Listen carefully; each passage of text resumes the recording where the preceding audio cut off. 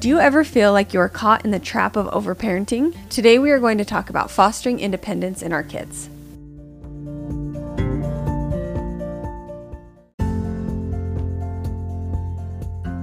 Welcome to Find the Magic, the podcast that will help you honor yourself, your children, and your partner. We are going to give you tips and strategies to create peace and authenticity within your family. This is Felicia Allen. I am a social media marketer, writer, and a mom to 3 boys, ages 4, 2, and 1. And I'm Tara Lynn Griffin, an English professor turned stay-at-home mom to 4 kids ages 10, 8, 5, and 2.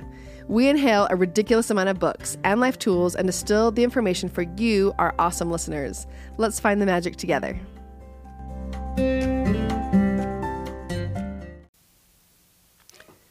So my facepalm today is diverticulitis.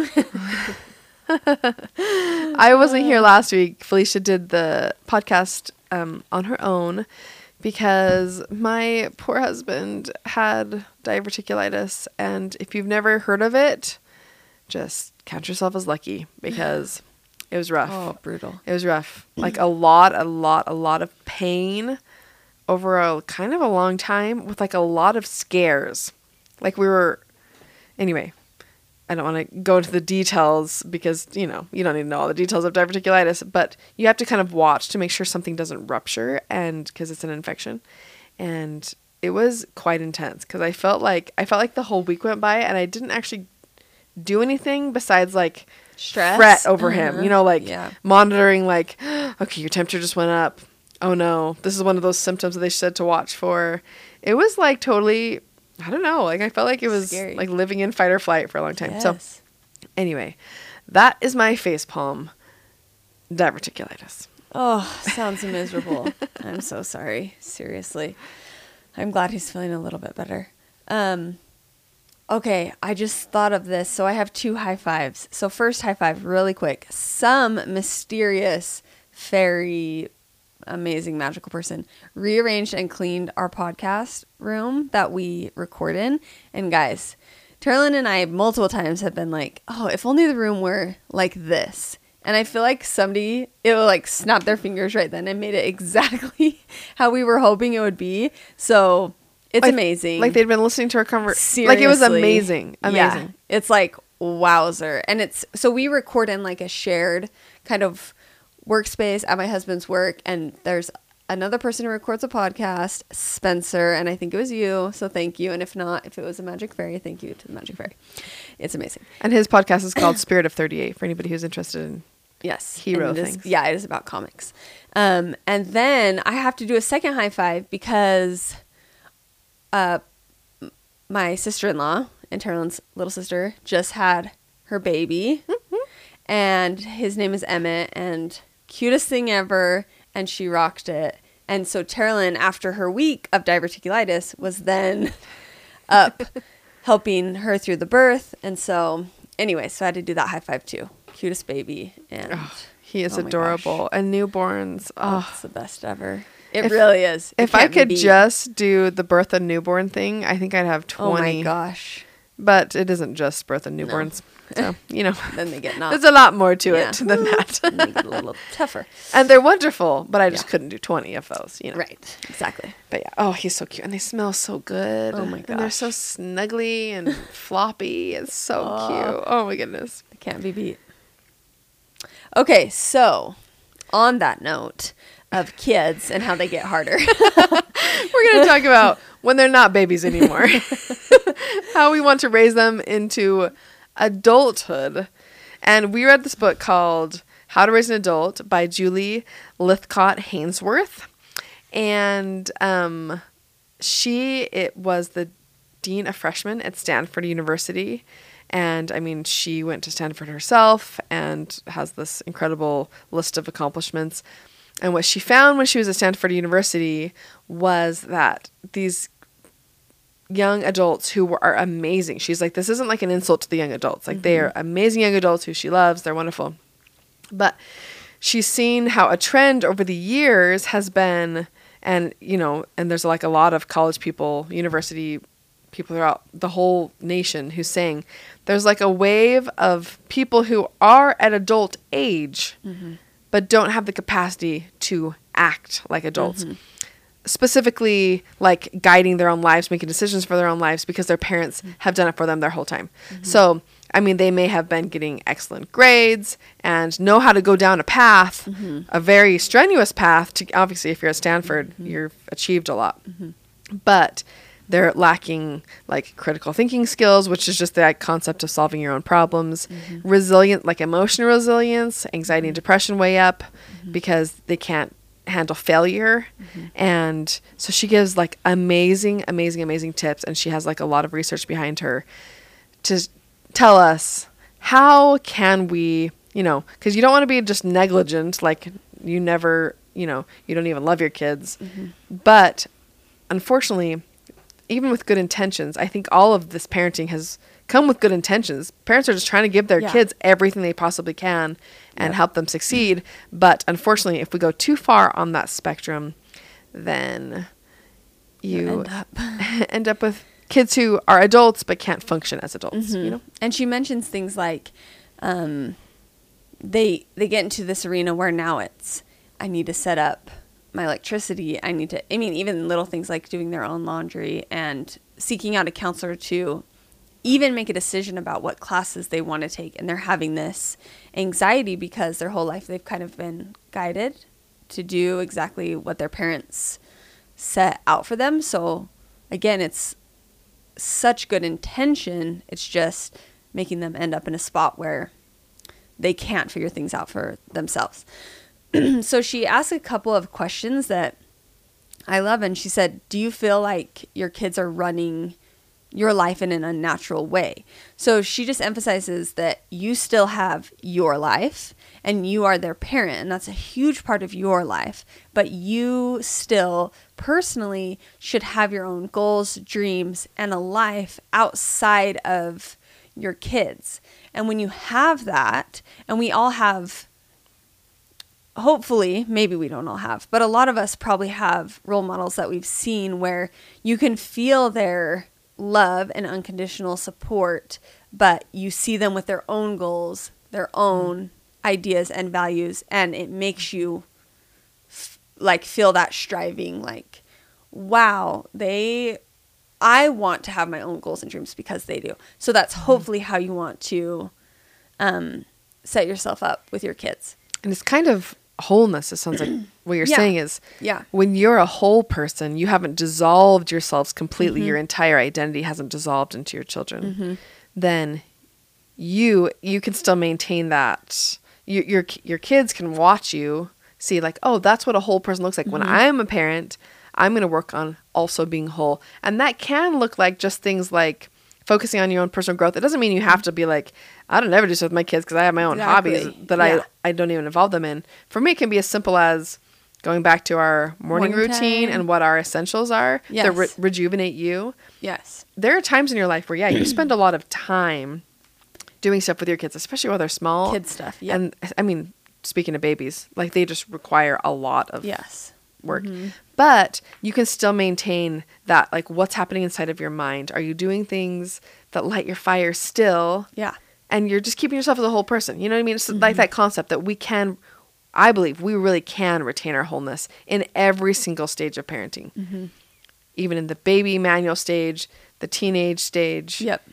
I think it's actually critical that we maintain our wholeness. And part of it is, so we've talked about like holding those boundaries around what you feel is important for you, and you have those intentions, your kids know them, and holding those boundaries. So that's with you. We're going to talk a little bit more about how to facilitate that intrinsic motivation in your kids.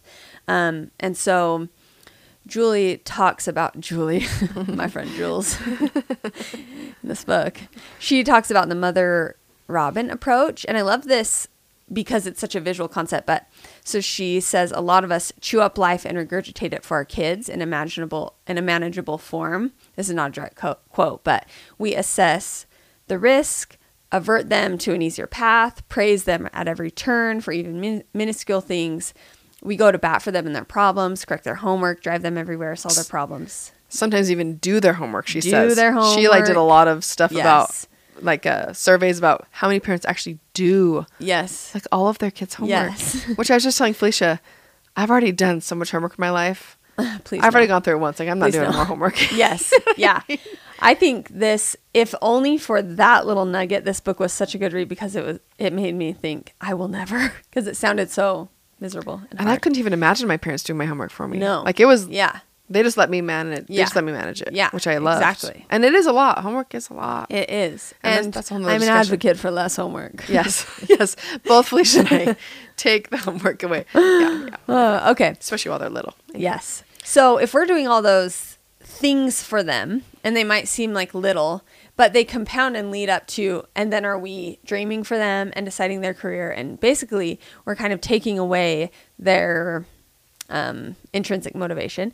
And so she talks about how you're inhibiting their ability to master anything. So they sort of feel just like, I don't feel ownership over anything. So it leads to a separation anxiety in adult children.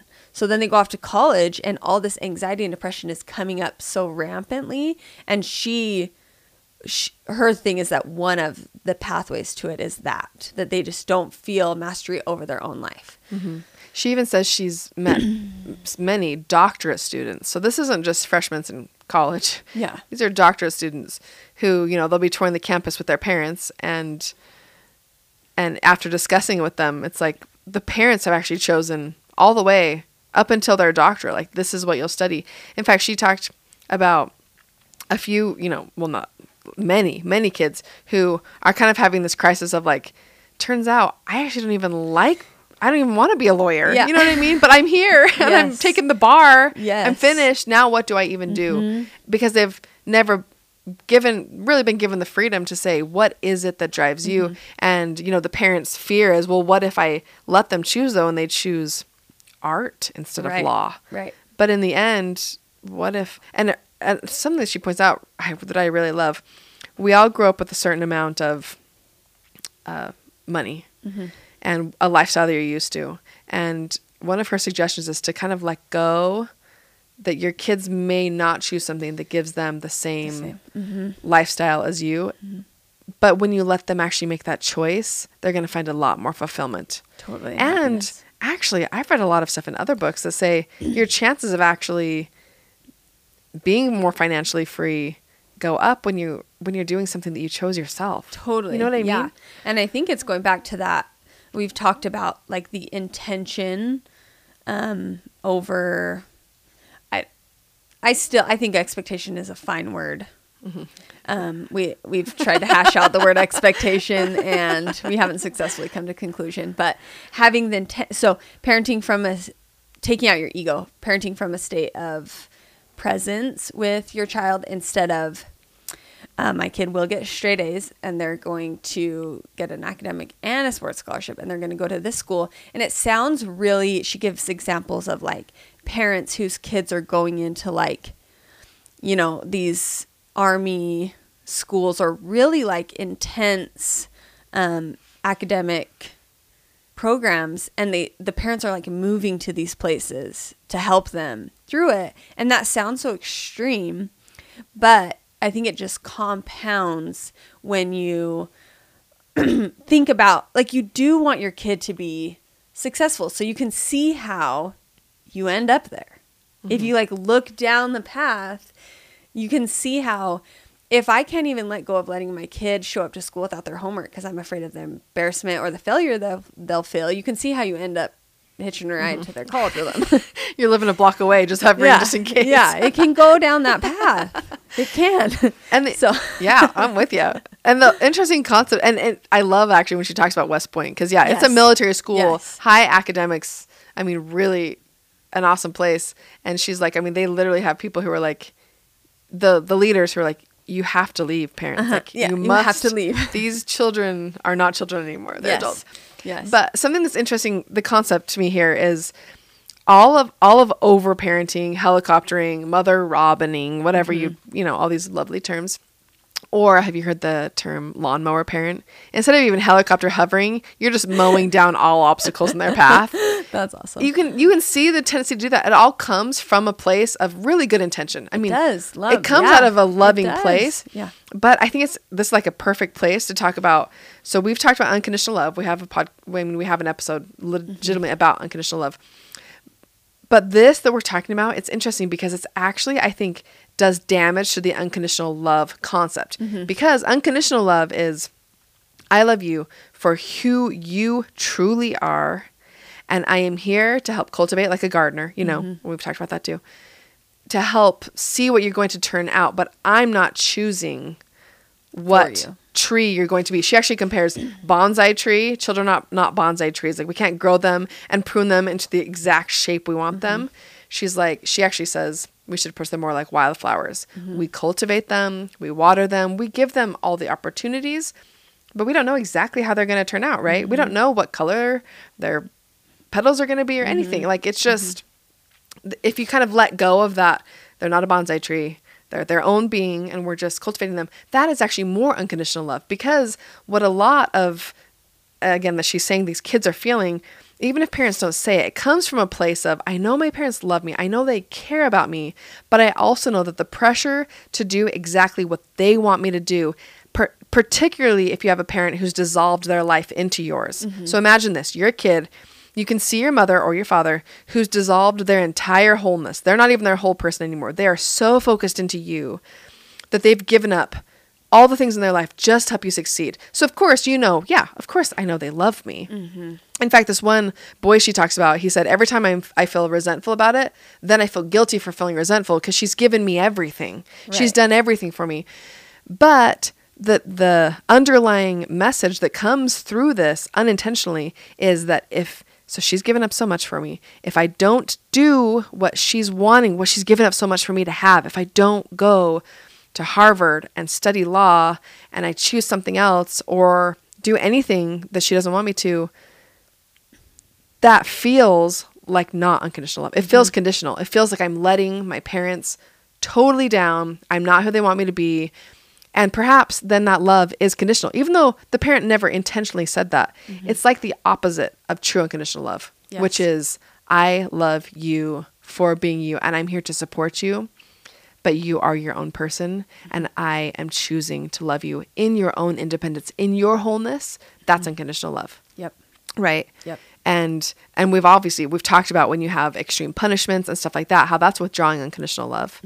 But then you have this whole other realm of, it's not necessarily punishments. In fact, there's no direct, I'm not going to love you if you don't do this, but you unintentionally make that happen when you put all like of your whole thing into, I'm going to will you into this one path, and I'm going to control every aspect of your life in as loving a way as I can, but it turns out as the opposite of unconditional love. You know what I mean? So it's like this, it's really a paradox.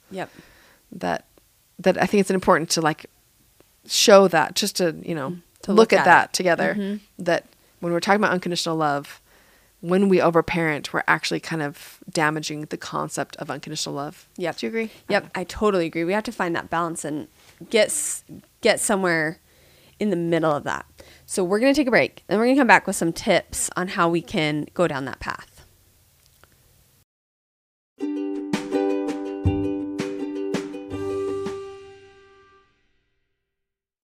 When you need mealtime inspiration, it's worth shopping Kroger, where you'll find over 30,000 mouth-watering choices that excite your inner foodie. And no matter what tasty choice you make, you'll enjoy our everyday low prices, plus extra ways to save, like digital coupons worth over $600 each week. You can also save up to $1 off per gallon at the pump with fuel points. More savings and more inspiring flavors make shopping Kroger worth it every time. Kroger, fresh for everyone. Fuel restrictions apply.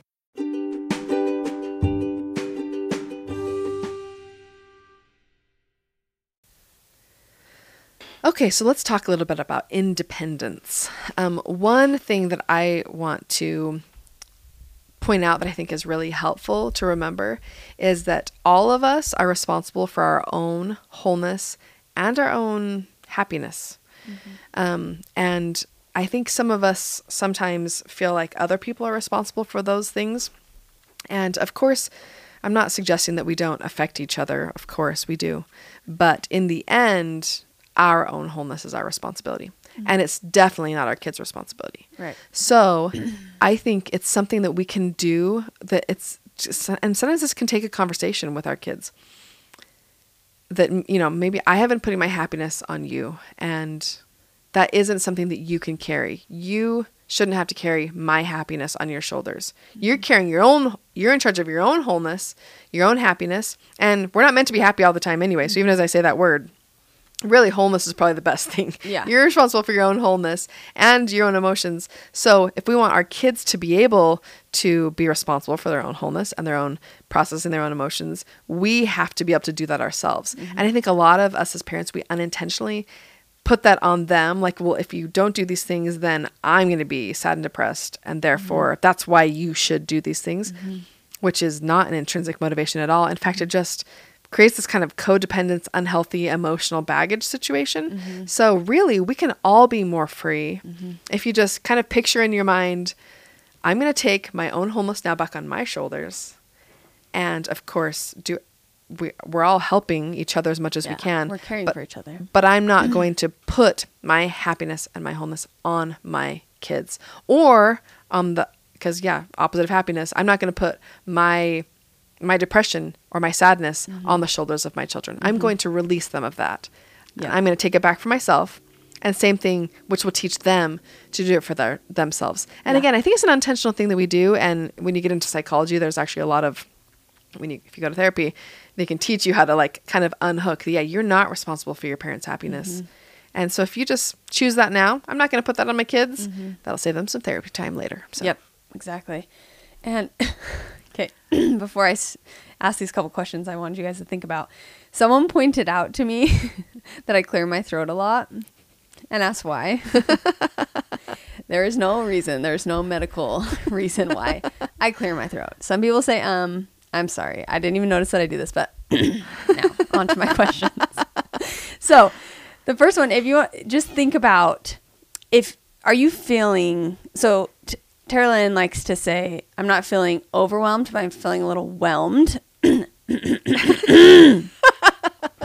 And I love that term because we're always going to feel whelmed in parenting. If you have any kids or if you have lots of kids, it's sometimes going to be a lot of work. A lot of times it's going to be a lot of work. And anything in life, you're going to have moments of overwhelm where you Yes. cross over that thin balance Threshold. between whelm to overwhelm. So that happens sometimes. Yeah, totally. But if you are always feeling overwhelmed, I think it's important to take a step back and think, in what areas could I be overparenting? So our schedule's packed a little bit too full with sports, school, play dates, all these things mashed up together. Am I taking my kid's life on as my own life? Or I think this one's a super important one to look at. Are my kids constantly, like almost like a movie, like on pause waiting for my direction? So when we do have some downtime and some free time, are they running off and finding their own things to do? Are they grabbing their own snack? Are they hungry? Are they tying their own shoes? These little minuscule things, but all added up, if you're doing every single thing for your kid, you are going to feel overwhelmed every single day.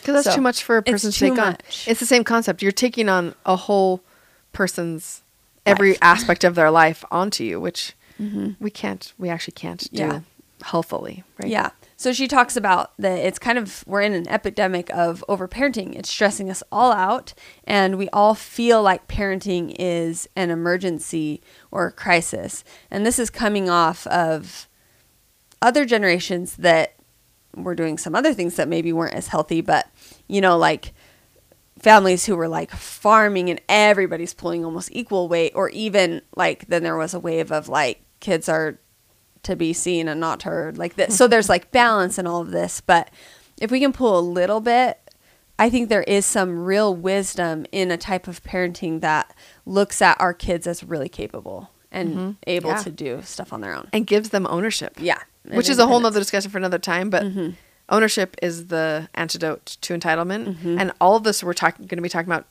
for the rest of this episode, these tips, is a way to teach your kid ownership over their own abilities. Yep. Really. You know what I mean? That they are capable. They can do it. We can do it, and we can let them. Yep. You know, let go. We can do it. So Julie referenced a list from familyeducation.com, which is apparently like the longest running parenting website ever. It's impressive. And they have a really cool comprehensive list of age ranges, and they break down. So within this age blank to blank, your kid should be able to do X. So I'm going to give you a couple examples, but we'll just link this because I think I like seriously just have it on hand because I'm like, okay, this is my kid's age. Can they do this? So age 2 to 3, they should be able to do small chores and basic grooming. So help putting away toys, dressing themselves with little help, putting clothes in like a dirty clothes place, clearing plates after meals. That's awesome. A 2-year-old who clears plate. I don't think my 2-year-old's very good at that. But guess what? I read this list, and I'd been doing it with Cohen, right, who's 4. And I mean, Len would sometimes copy him, but I saw this and I'm like, yeah. And now he does it every single time. And it's like, he can so do it, but I didn't even think about it. Do you have him scrape it into the garbage and load it in the dishwasher? And then just put in like the hot water in the sink. Oh, okay. Because we don't usually. Because my 2-year-old, he'll take his plate, but then he usually just hands it to whoever we have doing the sink stuff, you know. Which I think is the same concept, right? And obviously all of these are going to adapt to your family. Yes. Yeah. I didn't even get hung up on that one, but I'm just picturing. I love that this is 2 to 3 though, because when you start with just them taking their plate over to the sink, then maybe when they're 3, maybe they can actually, like yours can actually put it in. You know what I mean? Put it in. Yeah. So you start with wherever, even with the dressing. The thing I love about this, if you're hearing these lists and you're feeling overwhelmed with the dressing, you start at whatever age, a small age. Can you put your foot in here as you hold the pants? Yes. Can you put your arm in here? Now I'm going to put it over your head, whatever. And then slowly they just do one little step more at a time. So if you have a 3-year-old who isn't doing this, and like you're all of a sudden have to be like, you're doing this all by yourself. Yeah. Do a step, like, so now you pull it up. Oh, look, so I just put it on. Now you pull it all the way up. Yeah, exactly. Now, yeah. Anyway. Okay, so a couple things on ages 4 to 5. And so all the things on the previous list should, now be mastered. And then they should know their full name, address, phone number to reach you, how to call 911, simple cleaning chores, feeding pets, taking care of their own, like kind of brushing hair, brushing teeth. Age 6 to 7, basic cooking. I'm just running through these. Yeah, there's more on this list. Making their bed without assistance, bathing unsupervised. Age 8 to 9, taking pride in personal belongings. So folding clothes, caring for outdoor toys, such as their bike, putting it away.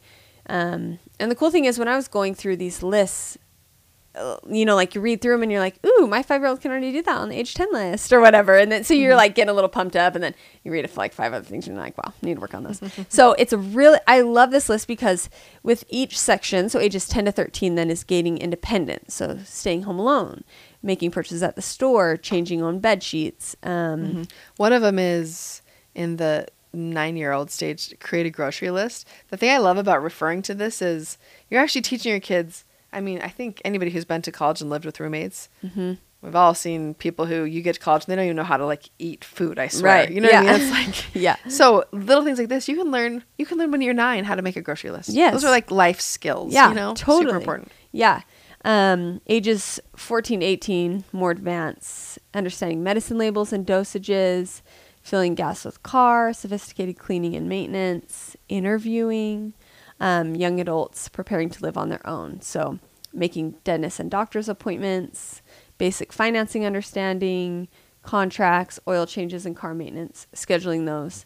So we're going to link this because there's a ton on here, and I love to have it as a visual like reference. So we will link this, but I think the concept here is our kids are capable of a lot more than a lot of times we give them credit for. And so we have this list. Okay. So I love this because it really breaks it down easily. So you can look at this and say, okay, here's the things, here's our goals in my mind that I'm hoping to help my kids achieve. So then how can we help them acquire the skills?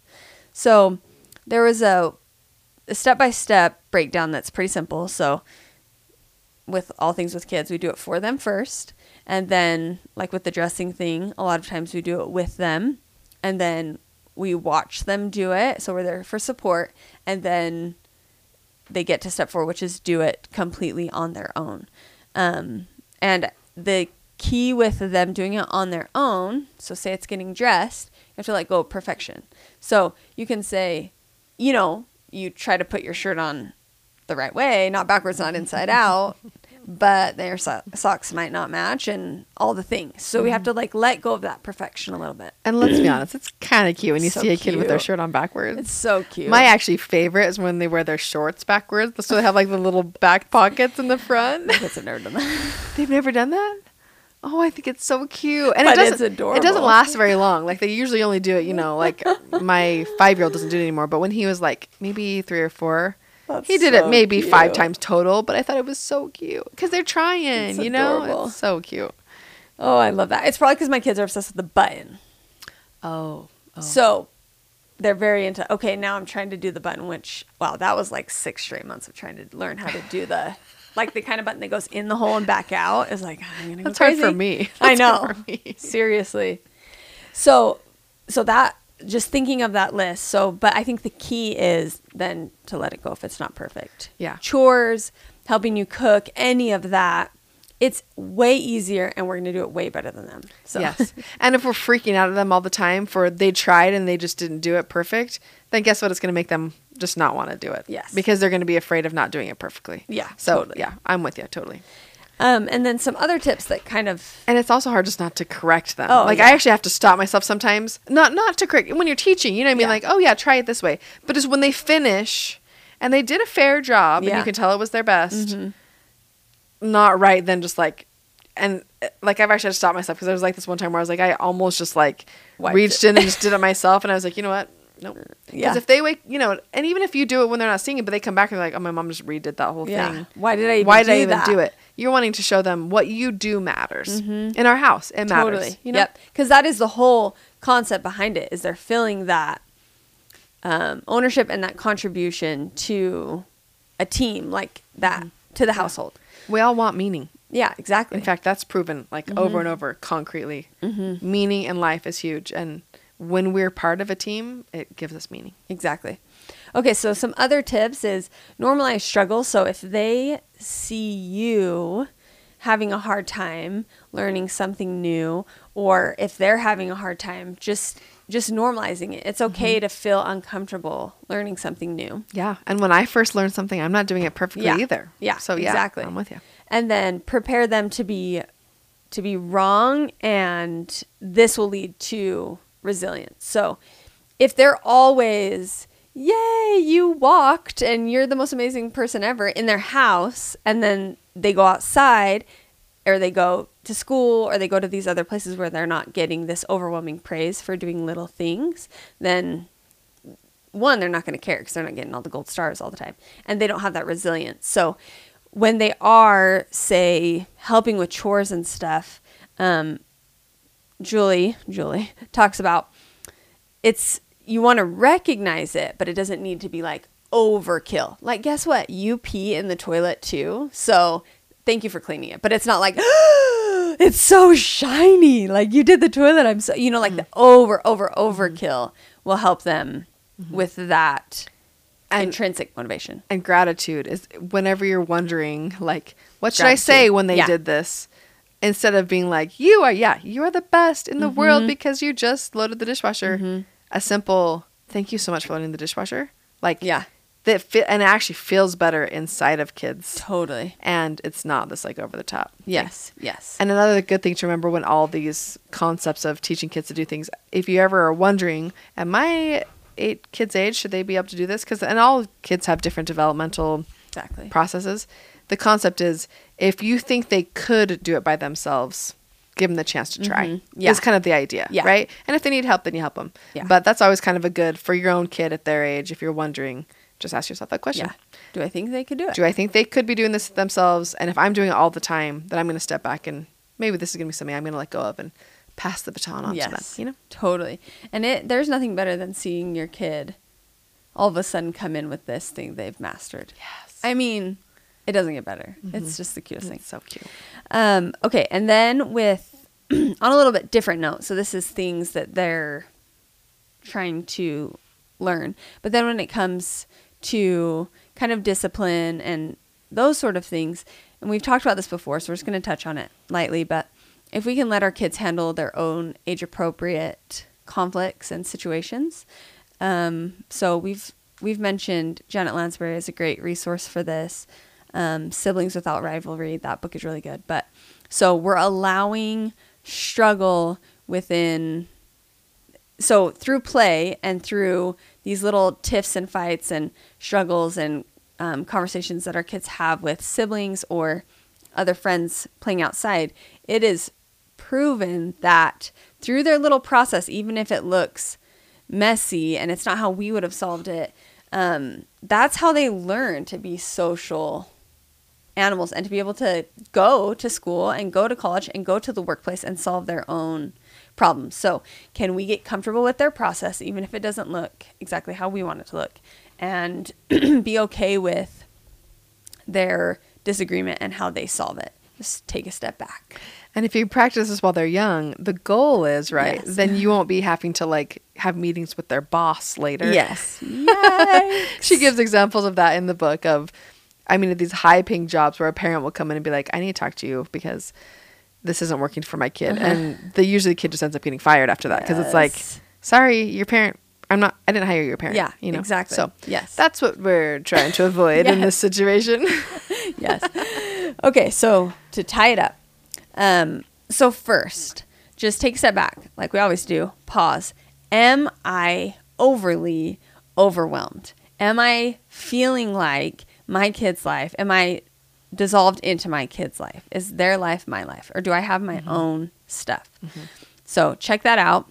Second one, am I over parenting? Like how can I simplify this? How can I take some of this off of me and have them do it? Our schedule's a little bit too packed. Our expectations too high. And then the last thing is take a look at this list that we're going to put in the notes and do these steps to, over time, slowly help your kids achieve these things on their own. And I think the most beautiful probably word in this that Janet Lansbury says all the time is to trust. Yep. Trust that your kid's process is the process for them. process. Trust the Yep. process. So this is a good time we just let go and trust. Exactly. All right, let's find the magic.